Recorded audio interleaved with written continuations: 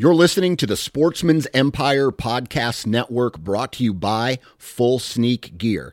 Check out their entire lineup at fullsneakgear.com. Also be sure to check out our entire stable of podcasts at sportsmansempire.com. Transform the way you hunt with the all-new Base cellular trail camera connected by the Moultrie mobile app. Moultrie Mobile's industry-best app gives you complete control over your camera settings, up-to-the-minute updates from the field, and other interactive scouting tools on your smartphone or computer. Features like weather forecast, advanced species recognition, interactive maps, and a whole lot more. For more information and to make your purchase, visit www.moultriemobile.com. New from Moultrie Mobile, the Feed Hub offers first-of-its-kind cellular connection and control for nearly any spin cast feeder on the market. When used with the Moultrie mobile app, you can monitor feed and battery levels, run feeders on demand, receive alerts when feeders are clogged, and remotely adjust feeding times. The Feed Hub is ideal for anyone who maintains feeders. Remove the guesswork and save time by planning feeder maintenance before you drive to your hunting property. For more information, visit moultriemobile.com. Think you know the Brooks Ghost? Think again. Introducing the all-new, better-than-ever Ghost 16. Now with nitrogen-infused cushioning for lightweight, supreme softness that feels good every step, every street, every single day. So go ahead, take your daily joyride in the all-new nitrogen-infused Ghost 16. It'll turn your everyday miles into everyday endorphins. Let's run there. Head to brooksrunning.com to learn more. You're listening to the Average Conservationist podcast, brought to you in partner with 2% for Conservation. 2% for Conservation's mission is to create an alliance of businesses and individuals that ensure the future of hunting and angling by committing their time and dollars to fish and wildlife. 1% of your time plus 1% of your money equals 2% for conservation. 2% helps businesses and people pair with conservation causes to support things that fit what they care about. Whether you're into fishing, hunting, or just getting outdoors, 2% can help you not only start giving back to wildlife, but get certified for it. Getting 2% certified means you've made the same commitment as popular brands like Sitka, Stone Glacier, and Seek Outside in giving at least 1% of your time and dollars back to wildlife. But it's not just for outdoor companies. Breweries, contractors, coffee roasters, and even piano repair companies have earned 2% certification and stand out as leaders in their community for doing so. Businesses that are committed to conservation deserve your business when you shop. Learn more about 2% for Conservation at fishandwildlife.org. That's fishandwildlife.org.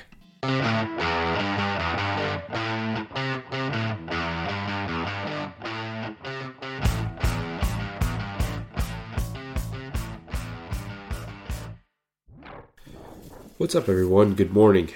Welcome back to the Average Conservationist podcast, and I'm your host, Marcus Ewing. Today on the podcast, I have with me David Lynn, and David is the owner and founder of 2% Certified Viridity. And Viridity is a brand design, a brand strategy design consultancy. And what that means is they are helping companies and brands specifically related to the outdoors or that are operating in the outdoor space. And they're helping them really find the customers and the target audience that they're really going for, and making sure that the design that they're branding actually has a message and connects with the customers that they're really trying to reach.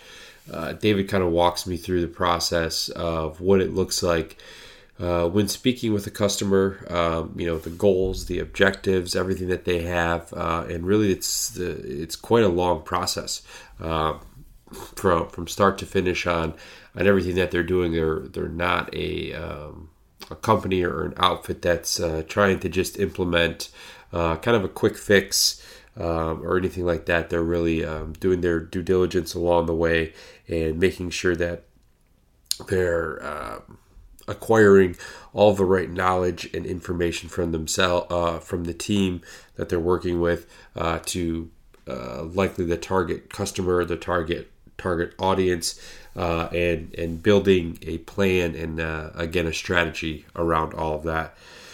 So pretty interesting stuff there. David being in Arkansas and growing up in Arkansas, they have a very rich tradition of the outdoors. And David kind of talks about what the outdoors looks like to him, how he was first introduced at a young age, and really what he gets to spend his time on. It's what he gets to spend his time doing in the outdoors these days as well. So, episode 102, David Lynn, enjoy. David Lynn, welcome to the podcast. How's everything going today? Hey, man, it's doing good. Thank you for having me. Yeah, no problem at all. I know we spoke earlier today and then obviously before recording here, but I know you're a bit under the weather. Allergy season is hitting you hard, much like myself, but I appreciate you being a trooper and still agreeing to do this and powering through here. Yeah, of course, man. We're on the better half of it, but we'll just see how it goes. Yeah, there you go. So, David, let's kind of jump right into things here. Tell me about Viridity and what it is, and really kind of the origin story behind it, if you will. Man, so we are a brand strategy design consultancy, which I know is a big mouthful, but we provide brand identity design, digital design, and strategy for outdoor companies that kind of need to clarify their purpose, like find their voice, understand who their target customers are, and kind of help them define their goals, like an overarching, strategy for your brand. But it started almost a year ago, and we were working with all sorts of companies that were, from all different industries. And then kind of in the fall, it really did hit me that, hunting and conservation and organizations like that are kind of on the decline just a little bit, just as we become more of an inside culture. More people are not looking towards the outdoors to escape. And so we want to help companies branch into new territories and find new types of customers that maybe, haven't been kind of targeted by the outdoor industry and stuff like that. You said something there that I could not agree more with when you said we're kind of heading towards being an indoor society. And that's, I haven't had someone describe it or say it quite like that, but when you do describe it like that, it kind of hits home a little bit. Because I've talked to plenty of guests in the past who talk about, when they grew up, as opposed, how the outdoors was and how much time we spent outside as kids, because, we didn't have all these distractions, right? There wasn't the internet, there wasn't cell phones, whatever. There was, Saturday morning cartoons, and the rest of the time you were on your own to try to occupy yourself. And the outdoors was just a super great way for kids to get out and play. And you're right. It's scary to think that, kids growing up nowadays, while for the most part they still have those same opportunities to get outdoors, to build forts in the woods, to go for hikes, to go fishing, whatever the case is. It's sometimes a bit more difficult. So sometimes we take the easy way out, and that's being an indoor society. But I really liked how you are trying to angle people or brands away from that, to engage their customers, to engage their customers, I guess is just the best word for it, and really show them how great the outdoors really is. Right. It is. I mean, like you said, you were talking about young kids being inside all the time. Like, it is vitally important for young children to be outside, exploring the world, and just venturing into the unknown and enjoying it. It's crucial for their development. Yeah, absolutely. So how was it that you decided to start Viridity? Did it start a year ago, or was a year ago kind of just when you really made that change and that shift to kind of working with more outdoor related brands? It started almost a year ago, and then about the December, January period of this year is when we really started to try to focus more on outdoor companies, and that's when we changed the name to Veridity, and just to give us a better identity. What Veridity actually means is the state or quality of being green, and so I thought that was very important for design to be that way as well. Yeah. So what did your background look like prior to starting the company? I mean, did you have a lot of experience, or were you doing this, somewhere else and then just decided to branch out on your own? Man, I've been doing design work since, I guess I was in high school, probably sophomore year of high school. I had one teacher who really took me under his wing and just kind of showed me the ropes, how to use the programs, because he knew I had an eye for design. And I've just, took off ever since. I was doing some freelance work for about 4 or 5 years, and then I really decided that it was time for me to start my own agency. And that's what took me to where I am today. Yeah. So how many people do you have working with the agency? Is it, I'd imagine it's a small team, but maybe it's not. What does that look like? Yeah, I mean, it's pretty small. I run most of the day today, and then for most projects, it really just depends on, the company. If you have a super large size company, then I will go and I contract out most of the design work, because we'll have a brief period of kind of understanding the style and like direction that we want to go towards for the project, and then I will go to the network of designers that I have and just kind of hand cull and pick who would best be able to work on that style, and then and then we move forward from there. Yeah. So kind of, if you can, walk me through the process of really, a brand or a company reaches out, they want to either rebrand or, really focus or hone in, what their message is as a brand. So what is, I guess, kind of, start to finish, what does that process look like for you, for your team, and for the customer involved?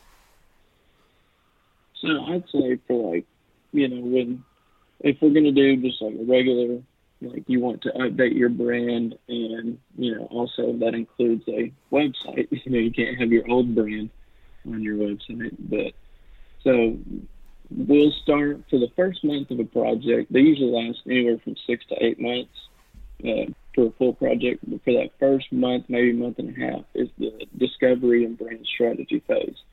So it's a phase where, we'll uncover insights about your target audience or customer, and Veridity will, and then we will interview key stakeholders to see what their project-specific goals and benchmarks are.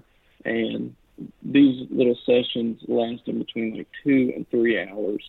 And we get to know your audience, organization goals, like I said, your brand story, where you've come, why you've decided to do this now, and then we try to focus on the customer experience and their journey going through your business from start to finish, and why, and trying to figure out how we can make them not a customer but a loyal fan of your business.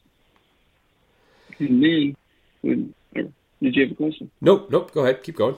Then we have then once we've got that locked in, we submit all of that info to the stakeholders, CEO, president, stuff like that, and let them go over it and kind of see if, it feels right for their brand. If not, we'll go and we'll revisit certain topics. But if we've got it locked in, we'll move into the branding phase. Excuse me.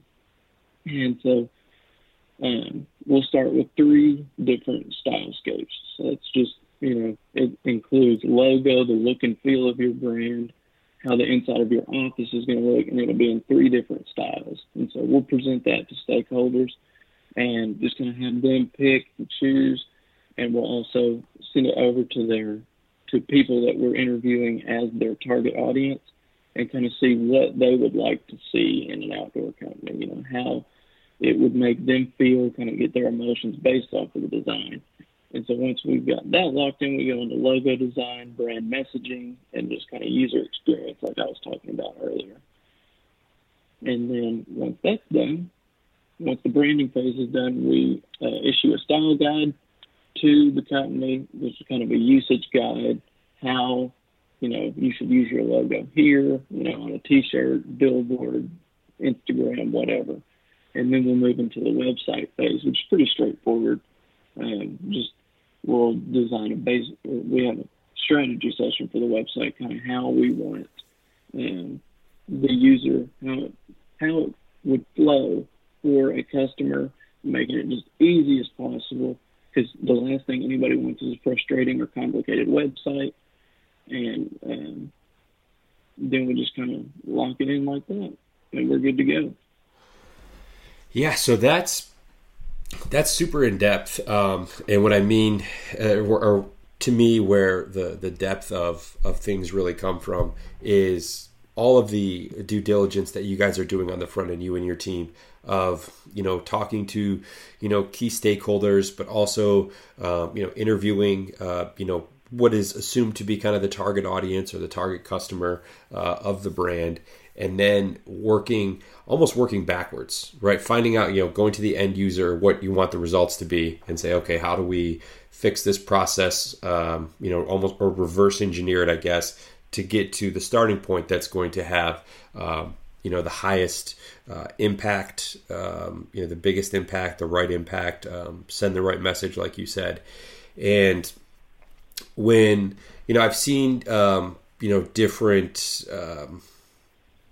businesses or companies that talk about, branding and, strategy, maybe not necessarily like from a design standpoint, but like how to, better enhance your reach, especially like through social media, because that's obviously what a lot of people are using and doing right now to spread the message of their business.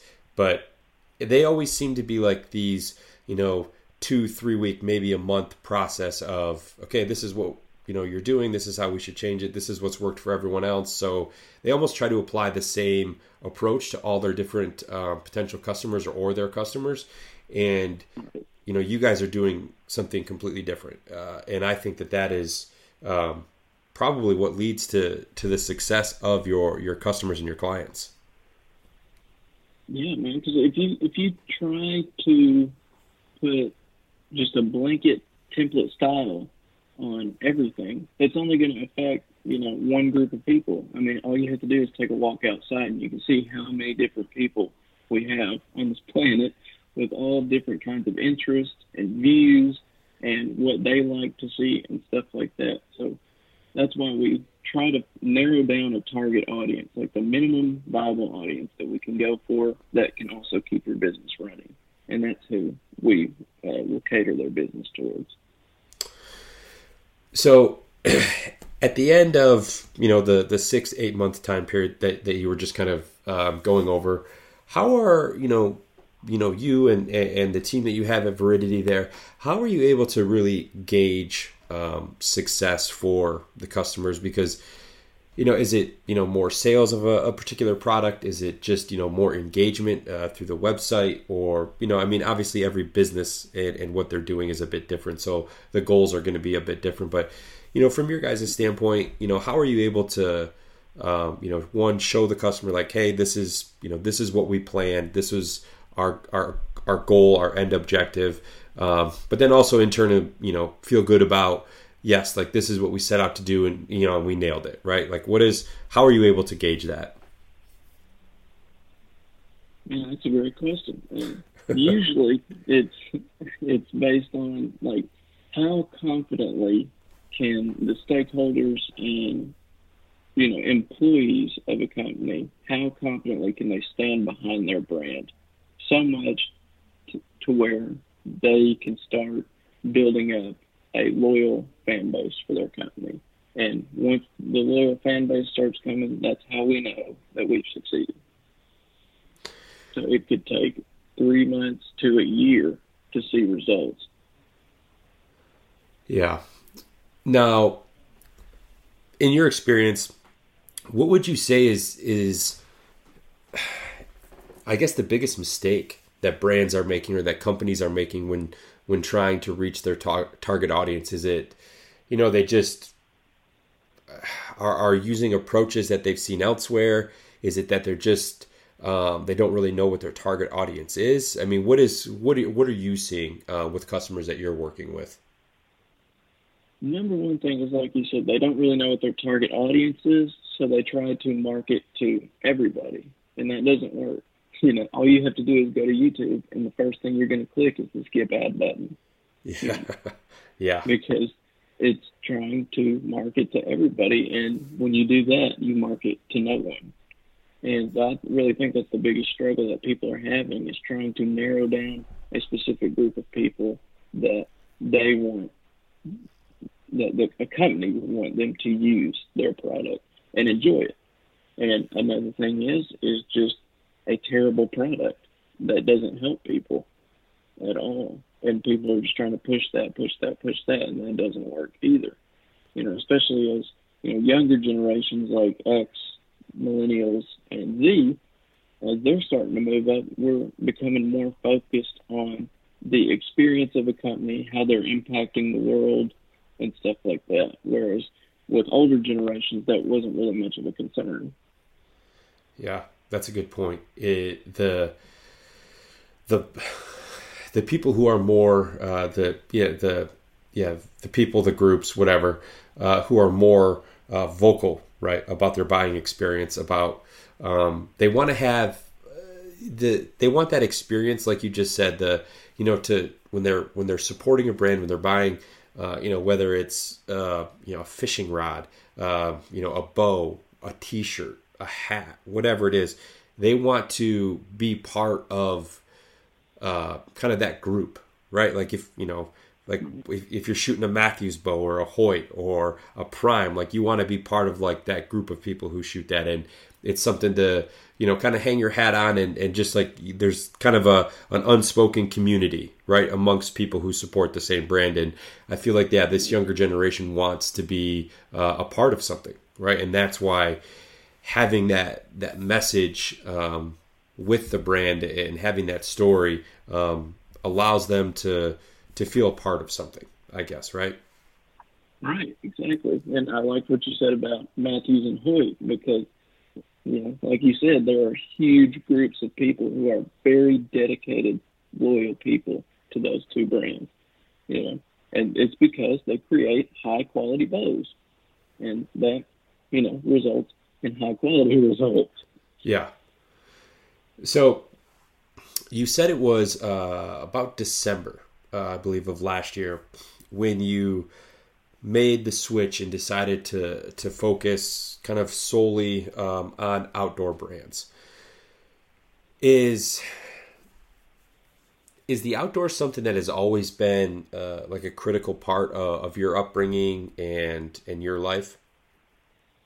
Oh man, yeah. As a kid, like every weekend was going camping, going fishing, being outside playing with my brother in the yard. There's just always something that we did around here. And I mean, I guess I'm just, blessed to have grown up in the natural state where we preserve a lot of public land and keep it open for our citizens to enjoy. And so there's, you're always 10 minutes away from a state park or a WMA or just a body of water where you can go fish. So it made it a lot easier. Yeah, and Michigan is, there's certain parts of Michigan, I guess, as you get into southern Michigan, there certainly is public land, but it's not as abundant as it is in other parts of the state. But that's what's so great about, some of these, because Michigan, while we have a very deep heritage or tradition in the outdoors, it's not really one of those states that is like, real sought after in terms of, whitetail hunting or, we have some great trout streams and fisheries here in Michigan, but it's not one of those places like, Montana or Utah or Colorado that people are like, yeah, I've got to go there. I've got to hunt or I've got to fish this area. Like, how is it in Arkansas? I mean, what is the tradition and kind of the heritage of the outdoors like there?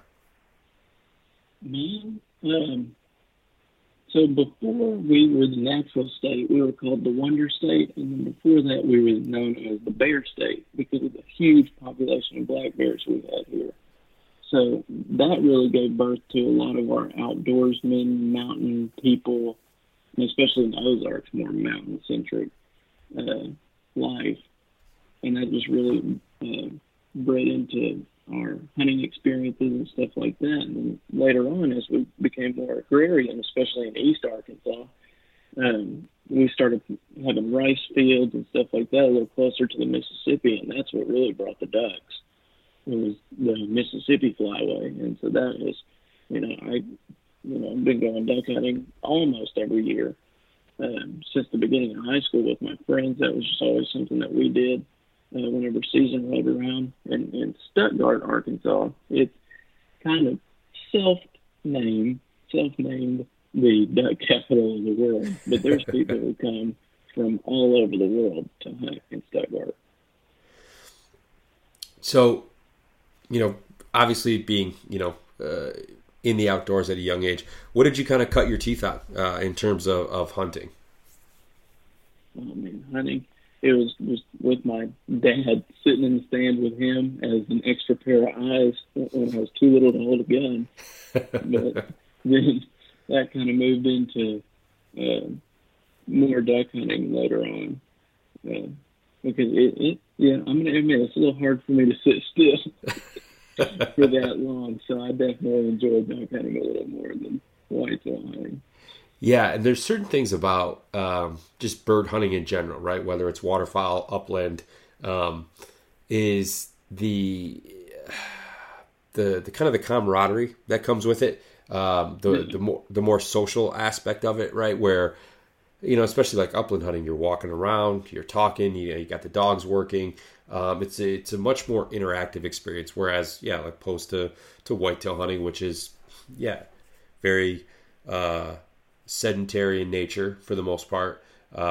It's, by yourself. It's a lot of quiet. And while, I certainly enjoy that. I certainly enjoy the social aspect, I guess, of bird hunting as well. Yeah, it's just there's nothing like it than sitting with all your buddies in the blind, and then just that hugest horde of ducks comes over, and just that excitement, the adrenaline rush, and everything like that. It's just you can't compare it to anything. Yeah. So is that what you spend most of your time doing now? Then is waterfowl hunting? Waterfowl, I do a lot of whitetail with my father-in-law, and then just fishing now since we're more into the summer months. But I guess still spring, but feels like summer already. Yeah, we're knocking on the door. We've passed the midway point here of May, so we can say we're into the summer pretty much. It's especially kind of down south there where you're at. Yeah, it's got to be a lot warmer than it is up here. Yeah, it's been 90s all week, but yeah, it's definitely a lot warmer down there than it is up here. So, kind of, speaking of the outdoors and what you're spending your time with, how was it, David, that you learned about 2% for Conservation? Man, I think I was looking at different conservation organizations just all across the country, looking at ones that I wanted to support and stuff like that. And I just wanted to find a better way to, initiate the conversation, be able to talk to them and stuff like that, kind of see where they were needing help. And so then I cannot remember for the life of me what website it was, but I saw their badge in the footer of their website that was said certified 2% conservation business. And so I clicked on that, and I just really wanted to learn more and stuff like that. And that's what led me talking to you guys about getting certified ourselves. Yeah. So what are some of the organizations that Veridity is working with and giving back to? So the 4 that we have listed on our website is Backcountry Hunters and Anglers, Buffalo River Foundation, Delta Waterfowl, and Arkansas Wildlife Federation.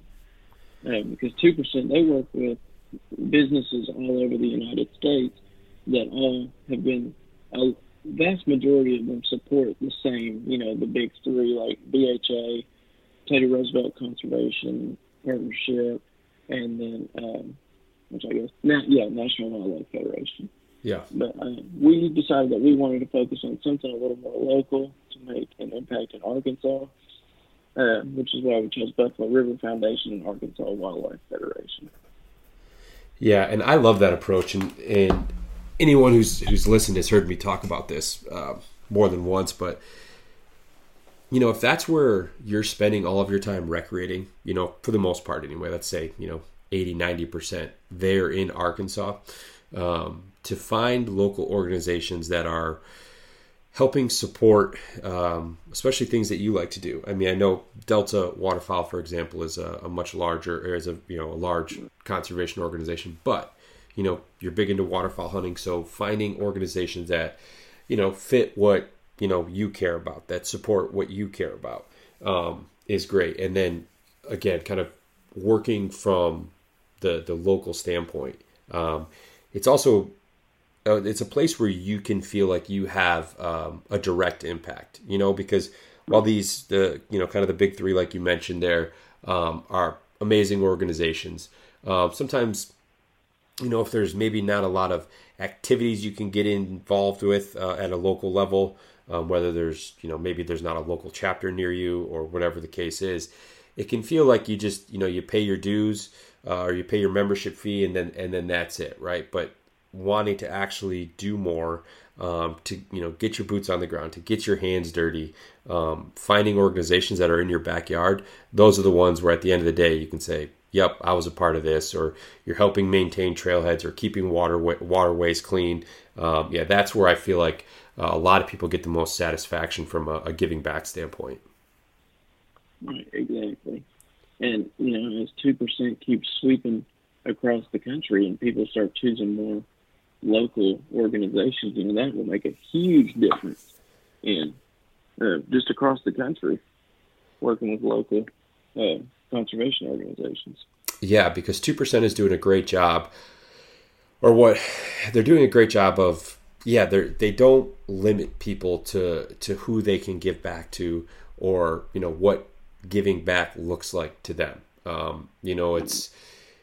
Everyone is in different areas, has different organizations, but it, like you just said, it shines a much brighter light on a lot of these small local orgs, especially when we get a chance to come on here and talk about an organization, and maybe there's people that will listen to this episode that are in the Little Rock area or in Arkansas. Maybe they weren't familiar, they hear about this, and now they want to get involved, right? So it's almost kind of creating this little ripple effect that hopefully reaches more and more individuals.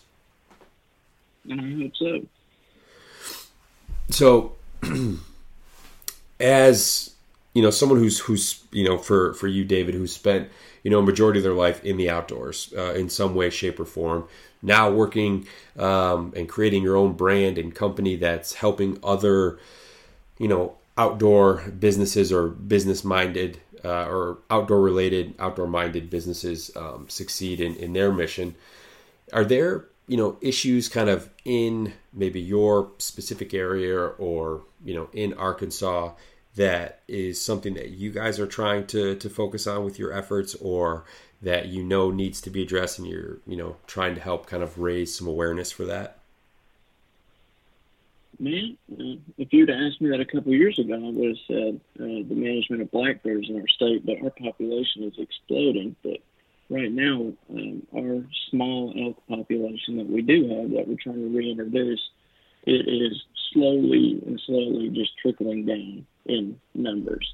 And so that's one thing I would really like to focus on for the rest of this year, is funding some elk projects up near the Buffalo River. And do you guys have an elk season in Arkansas, or is it the numbers just too low to where there's no tags being issued? It's very limited draw on elk tags.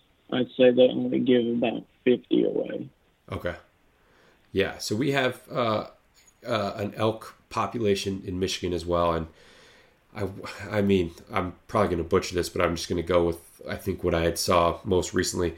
I think there's maybe 400 tags, 300 tags that are given out a year, and that may even be a stretch. It may even be like 200. It's basically like a once-in-a-lifetime tag. If you draw it in Michigan, like just the odds of drawing it twice are just, so minuscule that it's just, call it a once-in-a-lifetime tag.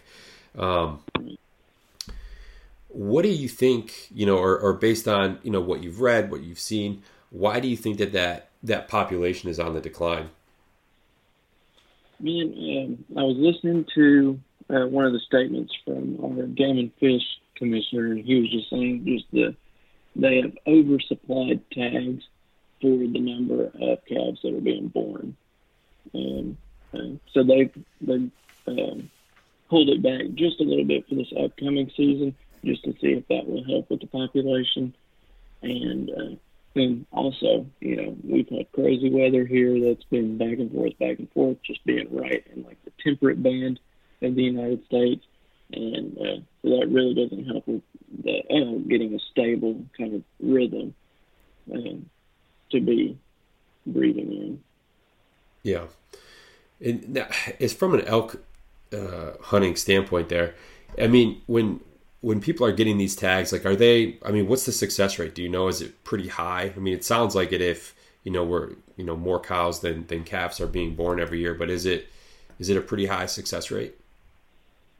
I wouldn't know. I'd have to look that up. I assume it is, since our population is decreasing a little bit. Right. But I'm not sure. I'd have to get back to you on that. Yeah. It was more just out of curiosity, because I know, again, referring back to Michigan here, the success rate is fairly high for people who harvest that get, because they're in Michigan, like they're very kind of focused in kind of one specific region of the state. So people who have been putting in for elk points and elk tags for years and years, they already know where they're going to be hunting for the most part, and maybe have hired people to help them locate herds, or people who have been tracking herds for the fall into, or the summer into the fall. So it's elk hunting in Michigan is not like elk hunting out west by any stretch of the imagination. So when you're working with these customers and talking about conservation, like is the conservation side of things something that comes up often, when discussing, strategies and, really just a brand identity with these customers? It does. It's kind of one of the main core tenets. We don't really like to work with a whole lot of people who aren't conservation oriented. And so, just like what works that they are passionate about and stuff like that. That's really something that we try to focus on, because it makes the company seem more human when you actually see humans, that are working there, right, and see what they're doing outside and how they are contributing to the outdoors. And for all outdoor companies, conservation should be an important thing, because without conserving the outdoors, they'll go away, and then your company will go away. Yeah, isn't it almost jaw-dropping the amount of companies that are directly selling or they're selling a product that is directly related to outdoor recreation that aren't giving back to conservation in some way? Yes, it is very jaw-dropping. It doesn't make sense. And that's... I don't know how to... I agree, because, even if you just take, you go through the 2% the Fish and Wildlife page, and you look at, the list of business members, and there's some real heavy hitters in terms of, name and brand recognition that are in there. And kudos to those companies, because, they're a bigger company, and they're, choosing conservation as an important pillar of what their brand is and what it stands for, giving back both their time and their money. And then, you have, companies like yours and mine, right? We're small, companies, small organizations, but we still see the importance, right? Like the money that our companies donate is, much smaller than, someone like Sitka or Go Hunt, or something along those lines, right? And for there to be other, massive manufacturers, we'll just say, that aren't giving anything back to conservation, and then people still choose to support them, which, I get that, if you need a bow or, a firearm or something like that, and you're looking for someone who gives back to conservation, I'm sure you can probably find some, but, maybe maybe that limits you to one, manufacturers or something like that. And you don't have the options. But I mean, these people are selling a product that directly helps take from the land, and they're not giving anything back. And it's heartbreaking because, the impact that companies of, that size could have on conservation in the outdoors would be huge for everyone involved. Yeah. And like you said, it is heartbreaking and it's highly unbalanced. And, if you look at the early 20th century, we took a lot from the land and didn't give anything back. And now we are still recovering from that. Yeah. Yeah. So, David, you kind of touched on it earlier, but I just wanted to kind of ask directly, but why is conservation so important to you, and why is it such an important part of Viridity and what it is that you guys are doing? And there is an awesome quote by Jennifer Clark about conservation. And she says, conservation means you and I and every other person on this planet taking positive, responsible action to ensure that the planet continues to live so that we can live on it. It's just, if we don't take care of it, it's not going to take care of us. Yeah. I mean, that's the truth. Yeah. I mean, I don't really have a good follow-up to that, because that's kind of spot on. And yeah, you wish more people would take that approach, I guess, is kind of the bottom line. So do you have, as we're getting into the summer, you got the fall, right behind it, do you have any like big trips or like anything like that planned, or are you, kind of planning to do a lot of your recreating right there in Arkansas? A lot of it right here in Arkansas. I would like to get down to Texas just a little bit, and maybe on the Guadalupe River have a couple camping trips. But I can't look too far ahead into the future. But yeah, most of it will be done in Arkansas, I think, for this year at least. Yeah. Yeah. Do you have any, I guess, big trips planned locally there? Do you guys do like a deer camp, or for opening day of waterfowl? Is there big traditions that you guys have with your friends or your family? Yeah. In high school, we would all go up near northeast Arkansas, and we would just camp out the night before opening the waterfowl season in a little shack, and then we'd all cook together and then get up in the morning and go hunting. And then mainly for whitetail hunting, I like to go up near the Buffalo River. Got another camp up there with a few friends. And we go up and then just mainly hang out, smoke some barbecue if we don't get anything to cook. And, I just like hanging out.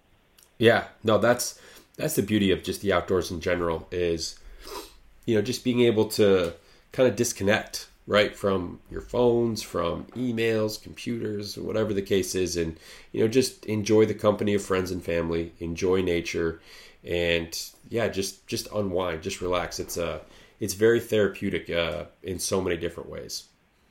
Right, just to relax, not be lethargic, but just to, like you said, just enjoy nature with friends and family. There's nothing like it. It can bring you closer to friends and family as well.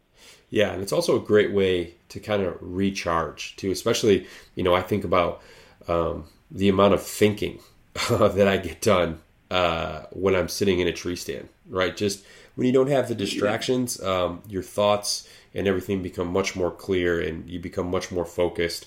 And I think it's, not only because there's not the distractions, but you're also, when you're sitting there with, a rifle or a shotgun or a bow or whatever, like it's a much more primal feeling, knowing that you're out there to kill a deer or, birds, whatever. And yeah, it's a different mindset that you're in when you're out there for sure. Right.